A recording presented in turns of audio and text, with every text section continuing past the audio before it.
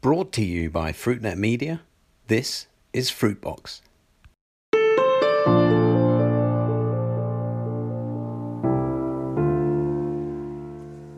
Hello, welcome to Fruitbox, FruitNet's series of conversations about the fresh fruit and vegetable business with me, Chris White. Every week I talk down the line from here in London with people from across the world of fresh produce about some of the biggest issues they face today. I want these 15-minute conversations, which we now broadcast once every week, every Wednesday, to give you the best insight into how to do better business in fresh fruits and vegetables. Now, today I want to pick up on some of the issues we've discussed in recent episodes here on Fruitbox about the nature of new investments in agriculture and about how new parts of the world where these investments might be made. And today about the development of new varieties, about fruit breeding, genetics and licensing.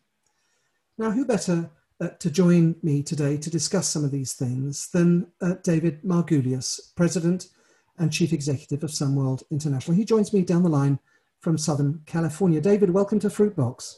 Thank you, Chris. It's a pleasure to be with you.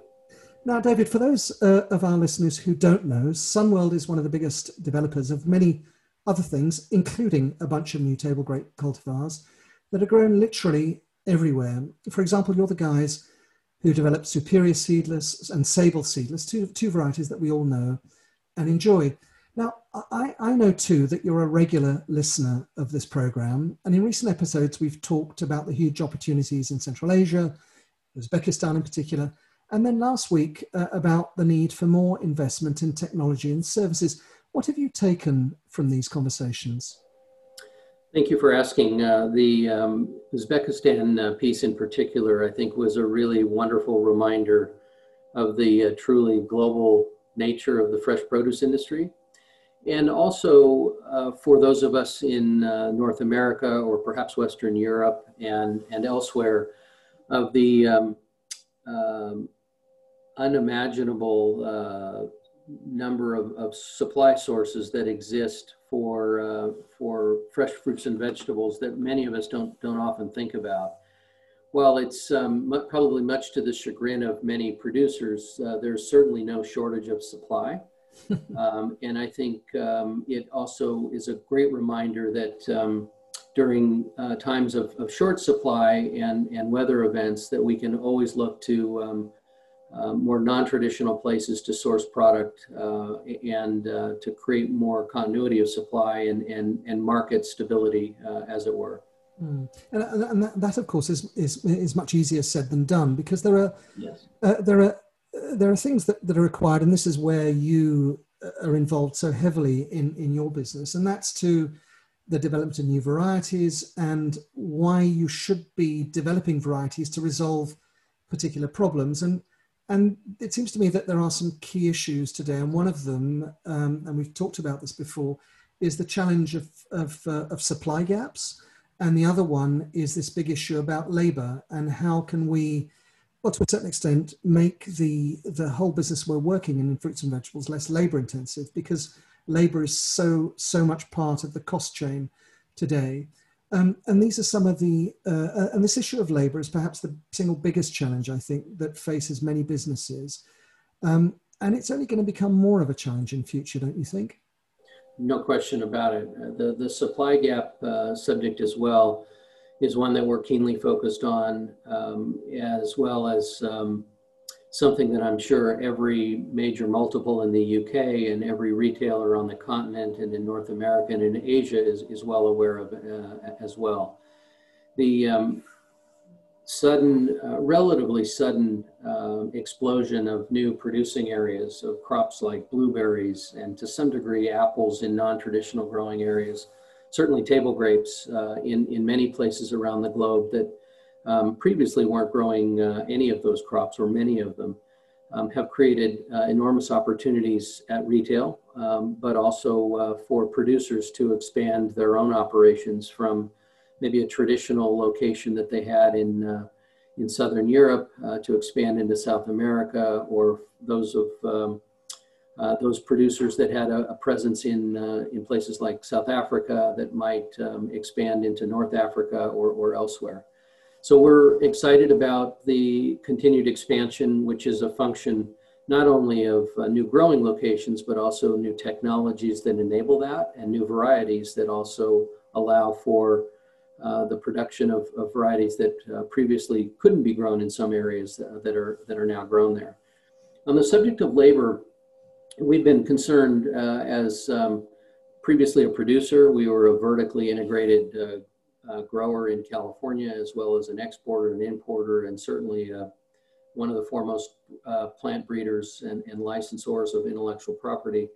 We've been struggling with the issues of availability of labor, as well as increasing labor costs, particularly on these really highly labor-intensive crops like grapes and berries and stone fruit that are so dependent upon the timely availability of people to harvest and produce crops, but also the increasing cost in a number of places like the United States and Southern Europe and Australia, where the cost of these highly labor-intensive crops and actually getting them off the tree or the vine in a timely manner and into a cold storage facility and through the supply chain is increasingly prohibitive, which kind of harkens toward the need for more technology, and in particular, we think the need for more significant automation, not just in the pack houses, but certainly in the fields and looking at robotic harvesting capabilities for many of these really highly, not only labor-intensive crops, but perishable crops as well. Now, these technologies, let alone the new varieties, they take, years to develop, don't they, and many millions of dollars. The kind of other priorities that we haven't talked about, things like water availability and so on, all of these issues are kind of related also to climate change. Labor isn't so much, but these other issues are. There's a huge number of issues that you need to deal with when it comes to developing new varieties. It's true, isn't it? Not only a huge number of issues, but the need for a really accurate crystal ball is critical as well. Many of the criterion that we're looking at today to integrate into new varieties of peaches and plums and apricots and nectarines, as well as seedless table grapes, really won't come to fruition for another 10 or 12 years. And so for us to try and determine what the consumer is going to be looking for in 2030 or in 2035 in a number of different places around the world requires us to really keep a close ear to the ground for what our clients are looking for, what supermarket retailers and certainly what the consumer might be wanting in a new table grape or a new plum or a new apricot in 10 or 15 years. But it literally takes about 10 years to develop a new cultivar, a new variety, and then an additional 5 to 7 years typically to introduce that variety into some other non-United States or outside the United States through quarantine and the like. So there's an enormous timeline, there's an enormous cost associated with this. But we think that there's a real demand for not only better tasting fruits and vegetables, but fruits and vegetables that have higher yield capability, which will enable growers to have a more sustainable business model going forward as well. And I guess the thing is that so many things that we thought were certain have been made uncertain by this COVID crisis. But if we come back to some of the certainties for a moment, over the last 2 decades and more, all the story has been about filling the supply gaps in the year, and that's driven a lot of the varietal development. And it was really driven, again, by the supermarket retailer who wanted to make sure that they could get a year-round supply of a particular fruit or vegetable on their shelves to sell to you and I as customers. Is that still the story in table grapes, if we take that one cultivar or one group of cultivars? Or do you detect now a change? Is there a shift in perhaps the supermarket's priorities there? Yeah, I think the need for year-round supplies of the same variety is probably driven as much by the supply side as it is by the buying community. So the need for a retailer to have Thompson seedless grapes year-round or a proprietary variety of grapes year-round, I think is a lot less significant than there is for the supplier community to have access to year-round supplies, which gives them a point of difference as a supplier. So what we've found is that supermarkets in actually everywhere around the world are really interested in the same thing. They want to encourage repeat sales. They want to have a strong point of difference like anyone in commerce. And those strong points of difference don't need to be year-round supply or supply continuity. They can also be a variety of a fruit or a vegetable that is particularly unusual and unique that they can use to differentiate themselves in the marketplace as well. So I think the notion of year-round supply is a bit overdone. I think supply continuity of grapes in general, or blueberries in general, or avocados in general, is really critical to ensure that people have a reliable source of fresh fruits and vegetables. But I'm not sure that every single variety really needs to be available on a 12-month basis, even though we're all striving certainly to do that through either varietal development or locating production in a number of different growing regions. Is it therefore a question of trying to develop the most suitable variety for the area where it can be best grown, or is it a question of developing more varieties that kind of crop sooner or later in the season? Probably both. It depends on the species or the type of crop. So in many countries, there are types of fruits and vegetables that can be grown more successfully than in other countries. In a crop like table grapes, you tend to have more success growing grapes in most countries around the world. So there's not as much geographic specificity or uniqueness to it. But we have certainly tried to adapt some varieties to certain locations that have perhaps cooler nights or better growing conditions or more moderate conditions that are suitable for post-harvest handling and so forth. On the other hand, there's been an incredible proliferation of new varieties in a number of product categories, apples being one, table grapes being another. If you look back 20 years, there were probably 20 varieties of table grapes, and today there are pushing 100 individual varieties of grapes, many of which, actually most of which, are proprietary and coming out of private breeding programs designed to please consumers and also meet the needs of retailers and certainly the grower community internationally. And this brings us on to the final bit of today's discussion, which is this whole question about intellectual property. Because with so many proprietary varieties around, it's really fundamental to how you can control the IP of the variety that you're developing. You divested, as you said earlier, from your growing operations last year, and so this whole area of control of genetics and the control of intellectual property related to these genetics is so much more fundamental now to your business. It always was, but it's now the core of it. And I know it's kind of, from the various conversations we've had over the years, one hell of a struggle for you guys to keep tight or to keep hold of your intellectual property. Is the struggle getting any easier? And what do you see the big challenges in IP to be in future for you? Yeah, I don't know that the struggle's getting any easier. I think we've all adjusted to the fact that not only developing new varieties, but enabling their protection and the enforceability of those varieties is just as critical. So today, we spend as much of our resources on protection as we do on development of varieties, which on the one hand is a sad statement. On the other hand, it enables us to continue to develop and release varieties that are appreciated by consumers throughout most of the major growing and consuming regions of the world and markets of the world.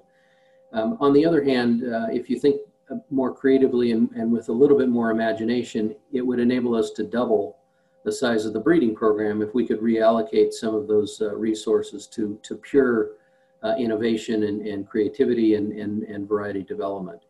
So it's become a bit of a reality for us in many parts of the world. There are certain countries that we struggle with more. The culture, I think, is is such that there's less respect for intellectual property rights.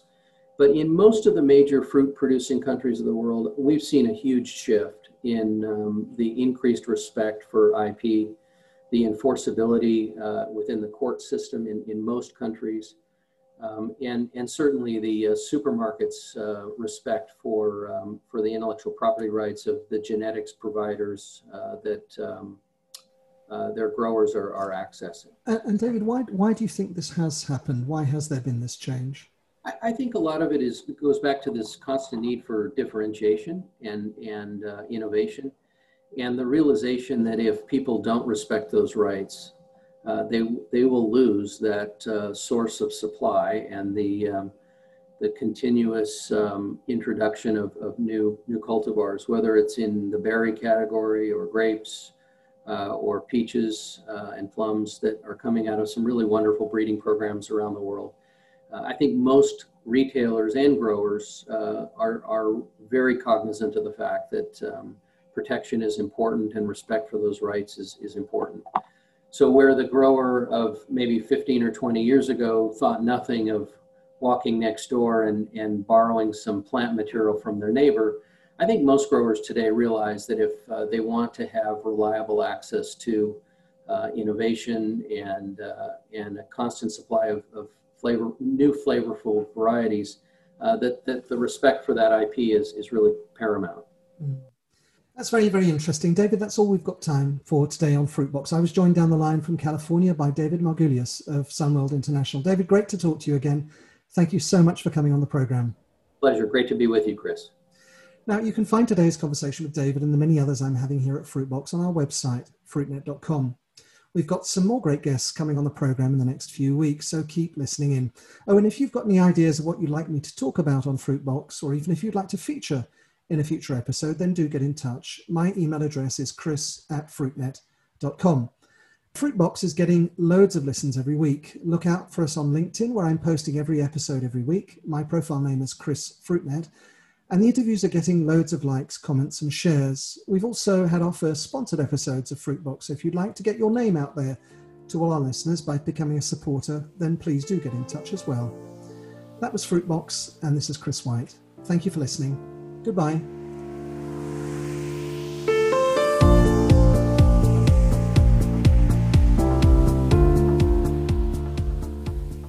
To sponsor a future episode, please email advertising@fruitnet.com. You can follow us on Twitter @FruitNetLive. And don't forget you can keep up to date with all the latest fresh produce industry news at fruitnet.com.